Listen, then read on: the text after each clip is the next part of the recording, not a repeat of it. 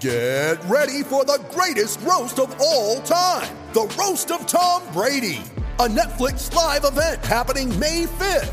Hosted by Kevin Hart, the 7-time world champion gets his cleats held to the fire by famous friends and frenemies on an unforgettable night where everything is fair game. Tune in on May 5th at 5 p.m. Pacific time for the Roast of Tom Brady, live only on Netflix.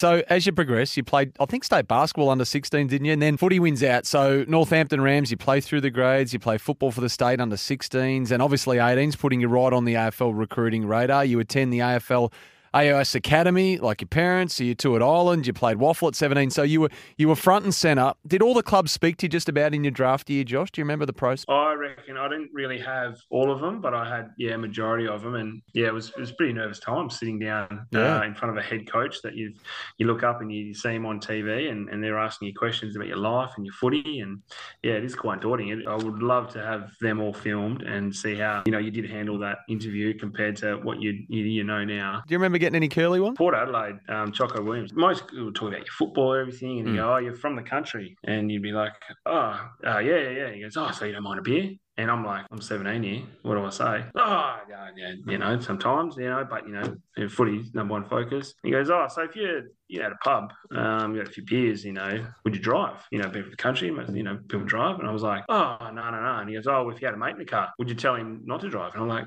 "Oh, yeah, I'd tell him not to drive." He goes, "Oh, what was if you're driving? And then you got put over the cops? Would you both run or would you stay?" And I was like, my head was spinning. I was like, I'm getting interviewed about living in the bush and drinking and being at a pub. I'm like, so I assumed that he kind of did it with just the idea just to see how you get when you're a little bit uncomfortable in those situations. And love it. Obviously didn't get drafted to Port Adelaide, so I didn't pass the test.